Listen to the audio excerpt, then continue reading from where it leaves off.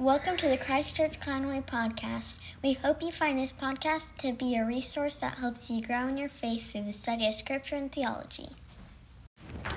If you have your Bible with you, I invite you to go in it to Mark chapter 9, verses 33 through 37. We wrapped up the book of Ephesians last week.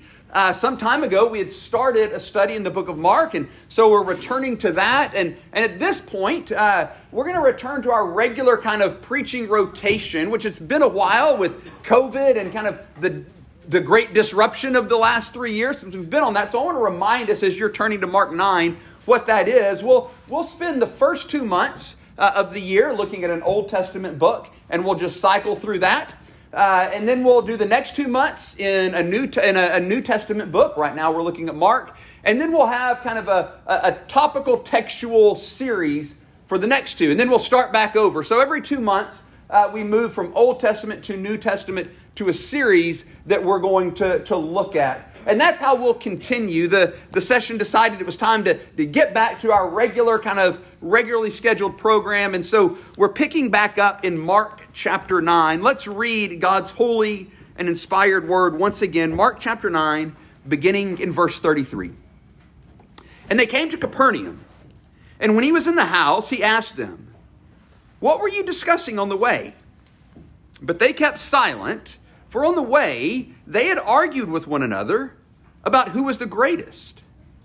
And he sat down and called the 12, and he said to them, "If anyone would be first, he must be last of all and servant of all."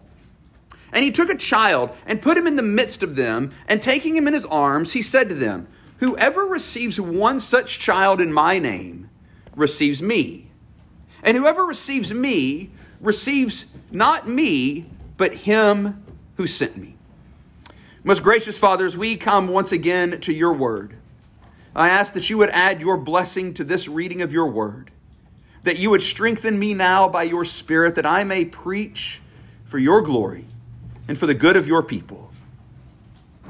Father, would you give me words that I may proclaim the gospel boldly as I ought. Illumine our hearts and minds, we ask. In Christ's name, amen. Well, it's been a little bit since we've been in the book of Mark, so I want to very quickly kind of set the scene of what's going on and kind of how we've gotten to this point of argumentation in the story. So if we go back to the end of Mark chapter 8, Jesus, for the first time in Mark, foretells his death and resurrection and says, hey, this is what's going to happen. And then he gives his disciples this call to discipleship, the one that we're familiar with, that deny yourself, take up your cross, and follow Jesus. That's what the Christian life, that's what discipleship looks like. After that, they have the story, Mark has the story of the transfiguration where Jesus and these three kind of inner disciples, if that's a fair way to think about them, go up on the mountain, and Elijah's there and Moses there, and it's covered in glory, and they have this incredible experience, and Jesus instructs them once again.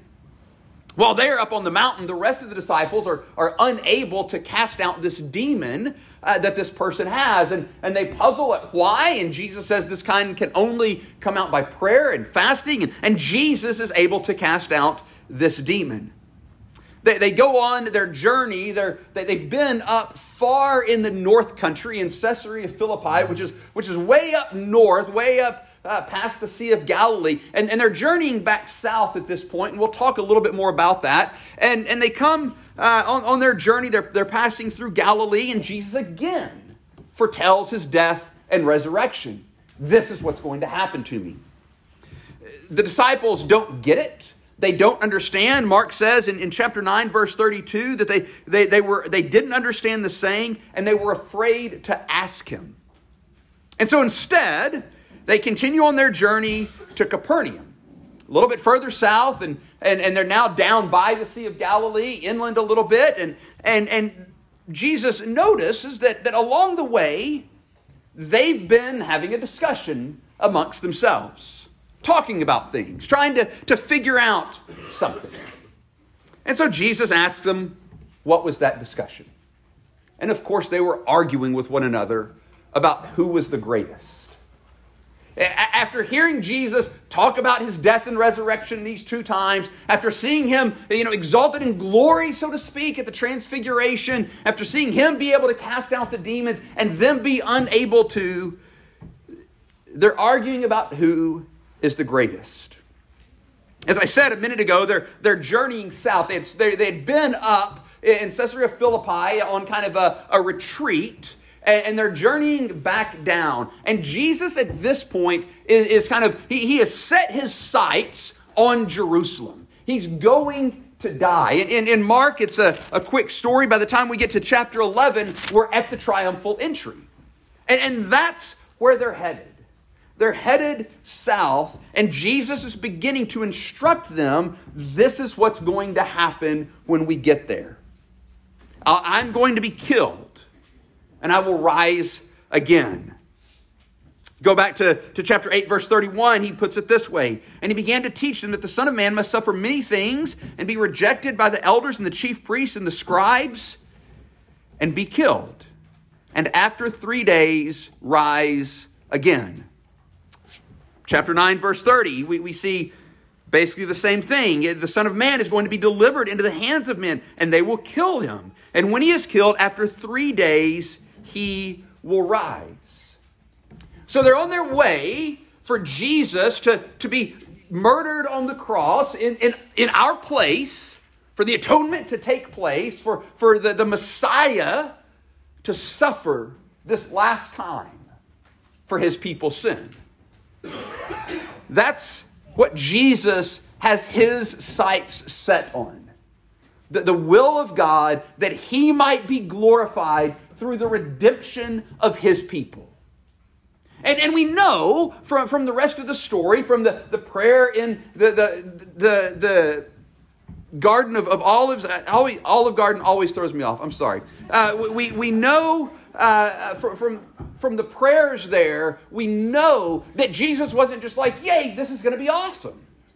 We know that this was a burden for him. He was struggling, sweating like drops of blood, asking, Father, if this cup can pass from me, let it. But if not, your will be done. Jesus was aware of the suffering that he was going to face. But his sights were decidedly set on Jerusalem because he had come unapologetically, unwaveringly to do his Father's will. That was why he was here. And his Father's will was the redemption of his people.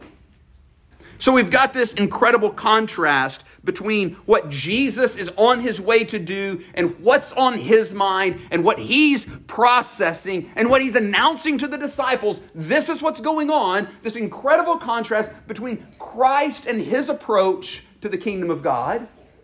Give up everything to have it. Sell everything to buy the field and dig up the pearl. And the disciples who want to have this conversation about who is the greatest. And when we went through Matthew, I made the point that in the context, we can probably imagine something about how this conversation went. 3 of them had just been up on the Mount of Transfiguration. So they can easily get a leg up on everybody else. Look, we got to see the glory of God. We just got to hang out with Moses and Elijah. Y'all couldn't even perform a simple miracle that required prayer. Y'all are out of the running. It's now down to us 3. And of course, James and John could easily get a leg up on Peter. Peter, yes, you were there, but you missed the entire point. You wanted to build tents for everybody and stay and hang out. You're out of the running. And we laugh because it sounds silly, right? In the context of everything, of Jesus announcing his death and resurrection, in the context of what we know, that they're hanging out with the very Son of God, arguing about who's the greatest. In the context of Jesus having set his sights on Jerusalem, that he might do the Father's will, even though it's going to cost him his life, this argument is utterly ridiculous. y'all are going to argue about who is the greatest. But here's the problem with too quickly dismissing that reality as silly and kind of like, how could they? The problem is we ask the same question every day. And we angle every day for the answer to be me. I'm the greatest. We do this in our families. We do this in our marriages. We do this in our churches. We do this at work. We do this in every context. We want to be noticed. We want to be exalted. We want to be seen. We want to be praised. We want to be lifted up and everybody to say, look at them. Look how absolutely incredible this thing is that they've done. Can you even believe it? And for some of us, for many of us, our greatest nightmares, like actual nightmares that we have at night, have to do with us being revealed as not the greatest. I can't tell you how many times I've had these dreams that I wake up from so happy that I'm not actually standing in front of all of my preaching heroes, unable to preach a sound sermon. Because that's what I've just been dreaming. I got to church, the slides didn't work, I'd forgotten to write a sermon, I'd forgotten my Bible at home, I wasn't even wearing the right clothes to preach in. And Ligon Duncan is sitting there, and R.C. Sproul is sitting there, and Chris Miller, my mentor, is sitting there, and all these people, and I'm just like, just sweating. Why? Why? Because in me is the fear of being seen as not great. It's deep in all of us. Whatever it is that we do, we want to be seen as great at it. And we've got to at least be honest enough to admit that even in holy activities, like preaching, we're a mixed bag, aren't we?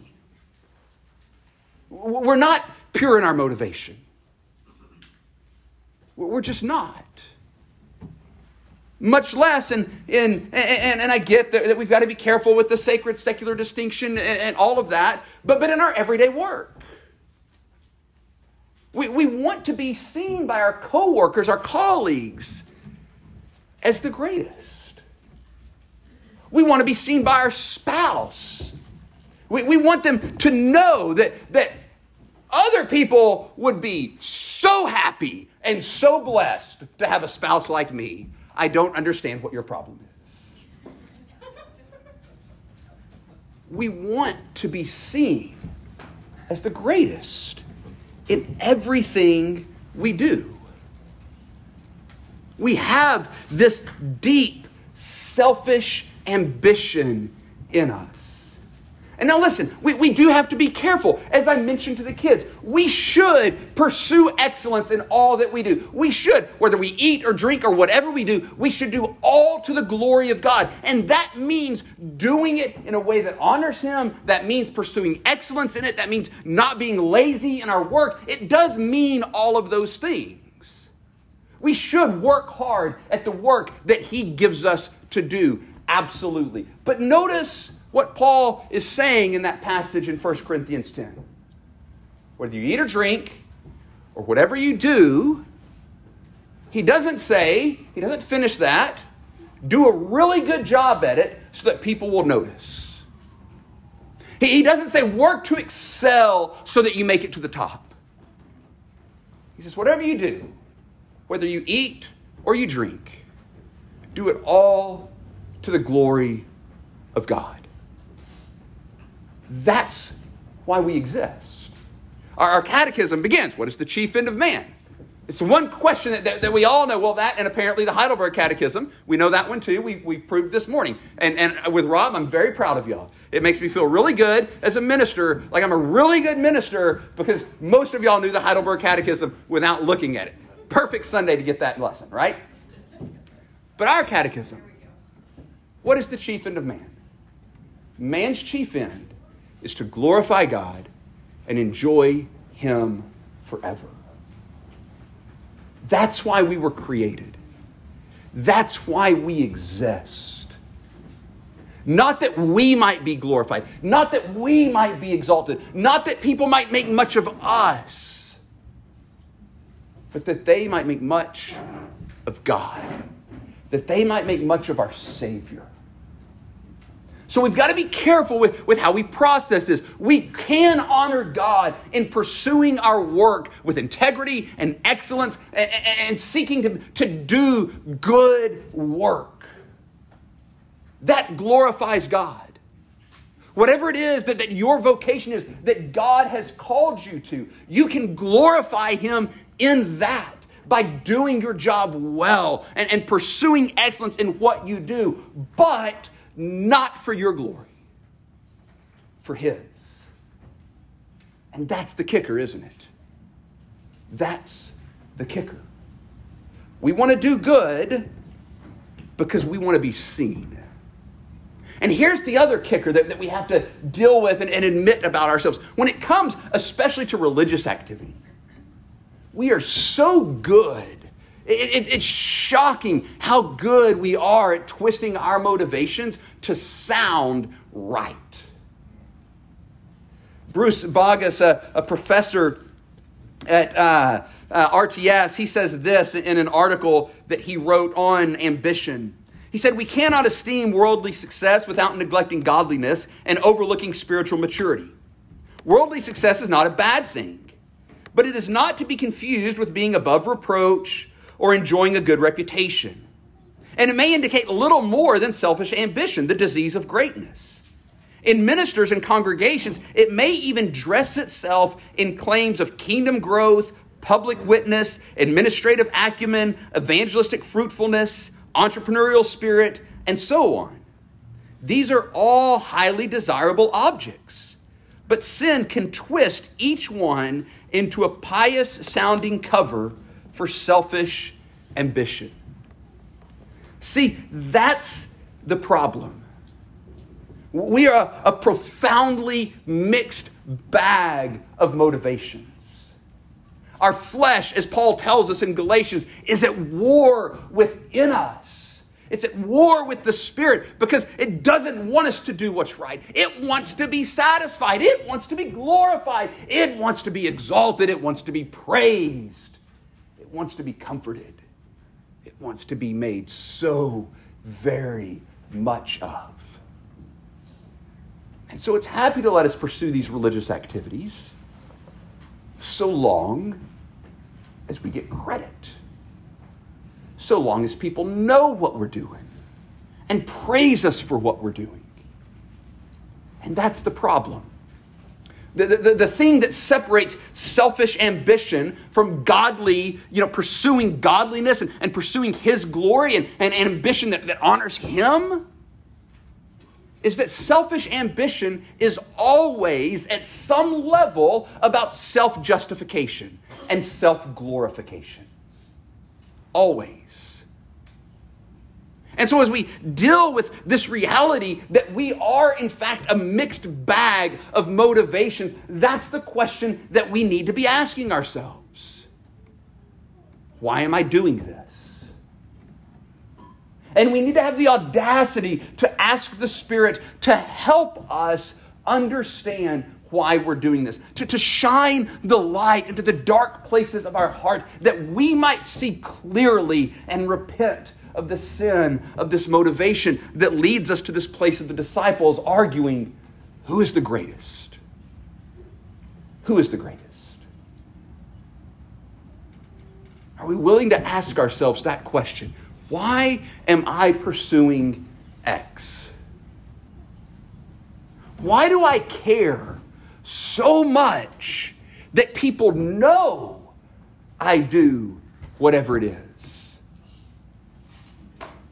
If there's something in your life that you're pursuing and you just can't help but let people know, not because you're excited about it, not because you want them involved in it, but just because you want them to know you're doing it, that should give you pause. That should give you pause.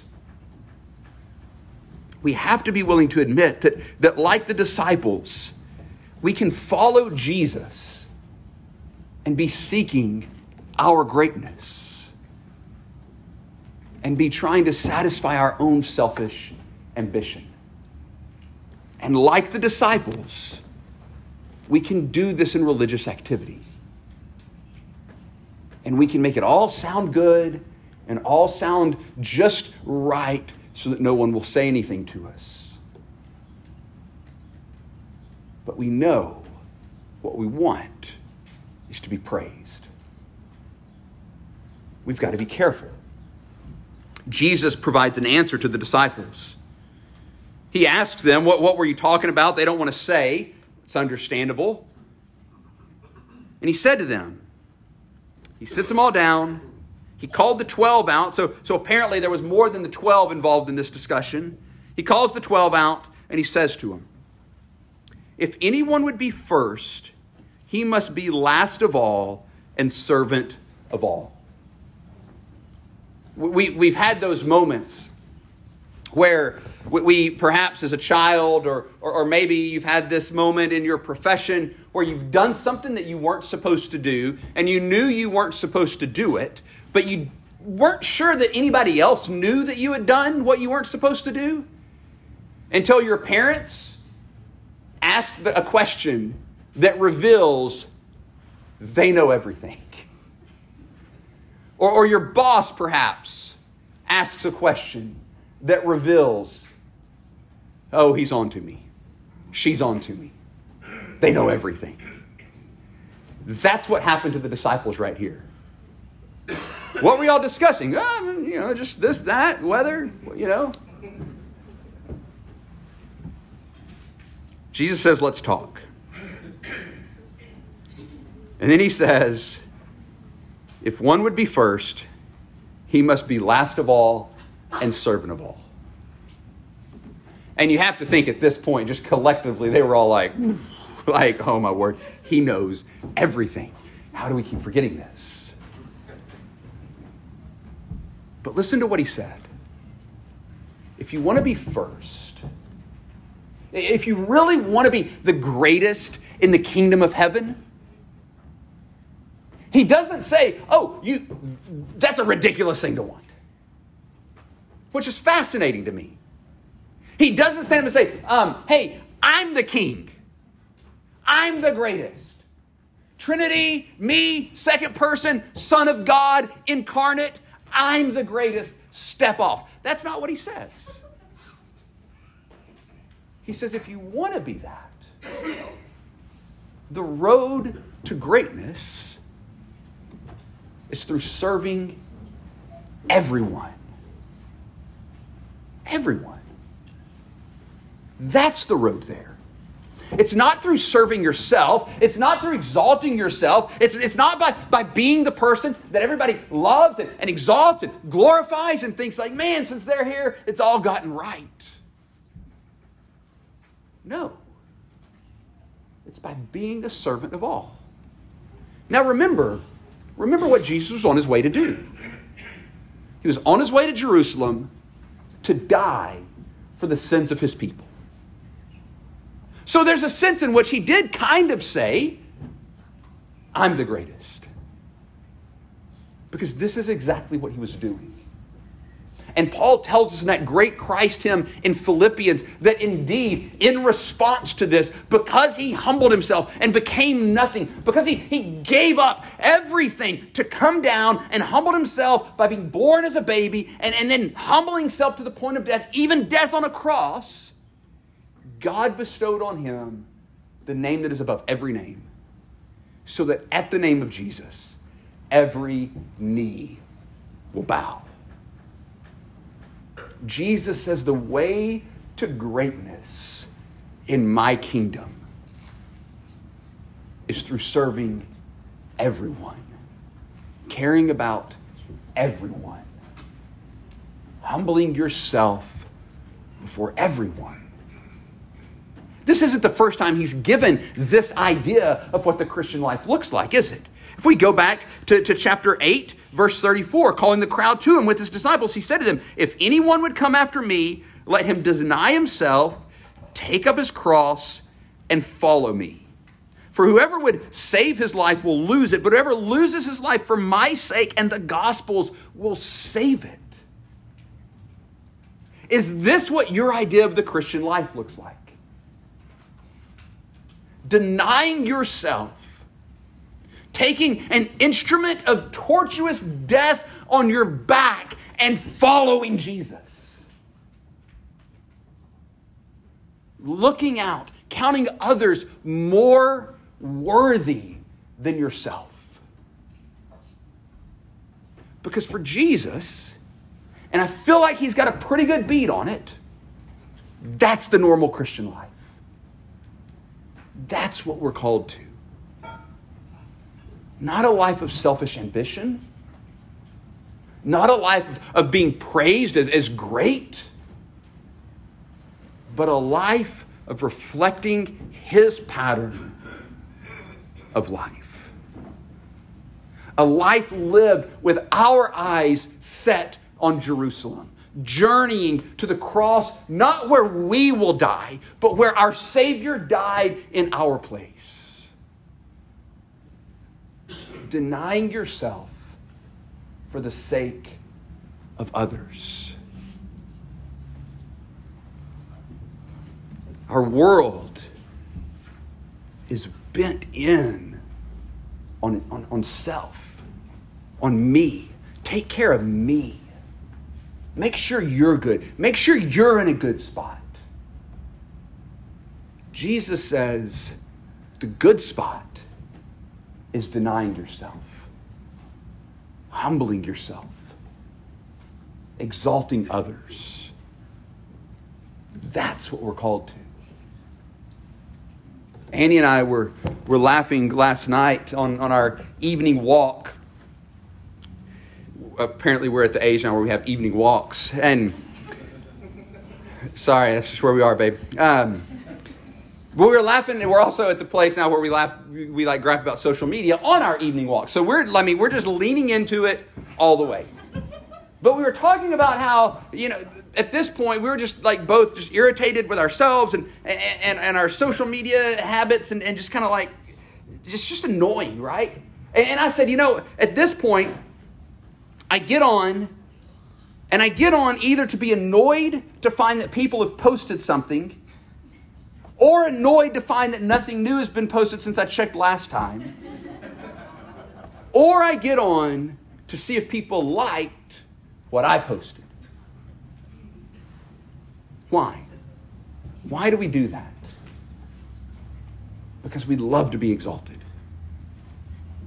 We love not to be the servant of all, but the object of adoration for all. The object of worship, if we're real honest, for all. And Facebook and Instagram and all of these things have tapped into that at a deep level. At a deep level.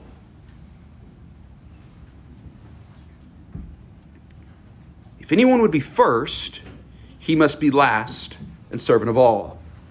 Last of all and servant of all. And then Jesus adds a second answer. And he took a child and put him in the midst of them.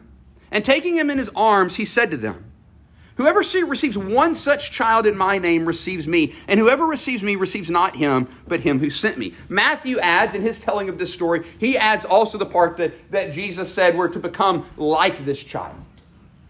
And there's some differences in what Matthew and Mark say and how they present this story. But just to encourage you, the two accounts are entirely reconcilable. It's not some grand discrepancy in the text or anything like that. But when we read the Matthew text, a lot of times we think like, oh, we're supposed to become like a child because they're like humble and sweet. And like the only people that say that with a straight face are grandparents and people that haven't had kids.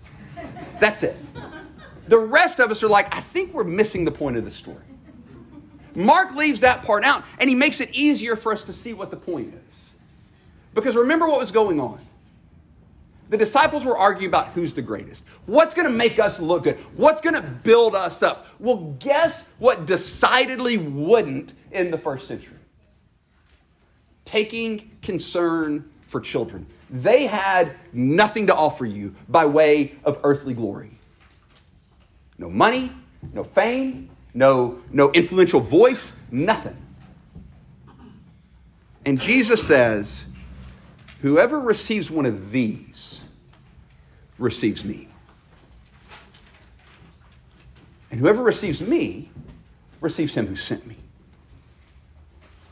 That's the second part to Jesus' answer.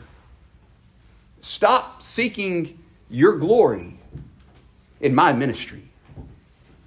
Receive those in my name who offer you nothing.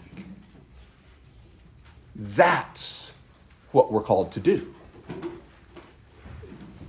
The church has a habit of thinking, oh, if we could just get X person or Y person or Z person, if we could get them to come to Christ, think of the influence they could have. Think of the platform that would give us. Jesus says that kind of thinking is utterly backwards. Whoever receives a child that comes with no platform, that comes with no glory, that comes with no influence, receives me. The way of the Christian life is a way of humility. Uncomfortable humility for our flesh. Humility that can only be wrought in us by the work of the Holy Spirit. And so that leads us to this final question. How can we possibly embrace this? How can we possibly embrace this teaching that the way forward is denying myself? The way forward is to be the servant of all, to be the last of all, to put myself on the shelf and get after caring for you. That the way forward is receiving those who add nothing to me, who increase my glory none. How do we get to that position? Only through the cross of Christ. Only by recognizing that in Jesus Christ we have a hope, a security, an identity that cannot be taken, that cannot fade, that cannot be undone. That we are perfectly secure in Him. And that whatever glory I may be able to get from this world, or from my family, or from my ministry, or from my job, or from my anything, is unnecessary and not worth having. It's unnecessary and not worth having. Why? Because I am already secure in Christ to the point that I can give myself up for the sake of those around me. That I can empty myself by the power of the Spirit of Christ working in me, even as Christ emptied Himself. And that I can do that without pining for the glory I get because of it. The way to the Christian life goes directly to the cross and never leaves. It clings to the cross of Christ, where our hope and security and identity are found, that we might set ourselves aside for the sake of everyone, that we might serve them. Let's pray. Father, we thank you for this word. As challenging as it is to our flesh, it's refreshing because it reminds us that all that we have, all that we need, are found in Jesus Christ. And there is such freedom, there is such security, there is such hope, there is such identity in Him that I need not pine for the glory of this world. By your Spirit, would you teach us to embrace the cross of Christ?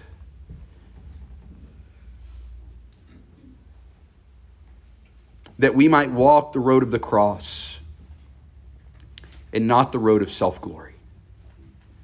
We ask this in Jesus' most precious name. Amen. Thank you for listening to the Christ Church Conway podcast. We hope this teaching has helped you grow in the unity of faith and knowledge of the Son of God. Please feel free to share this resource so that others may also be strengthened in their faith through the study of Scripture and theology.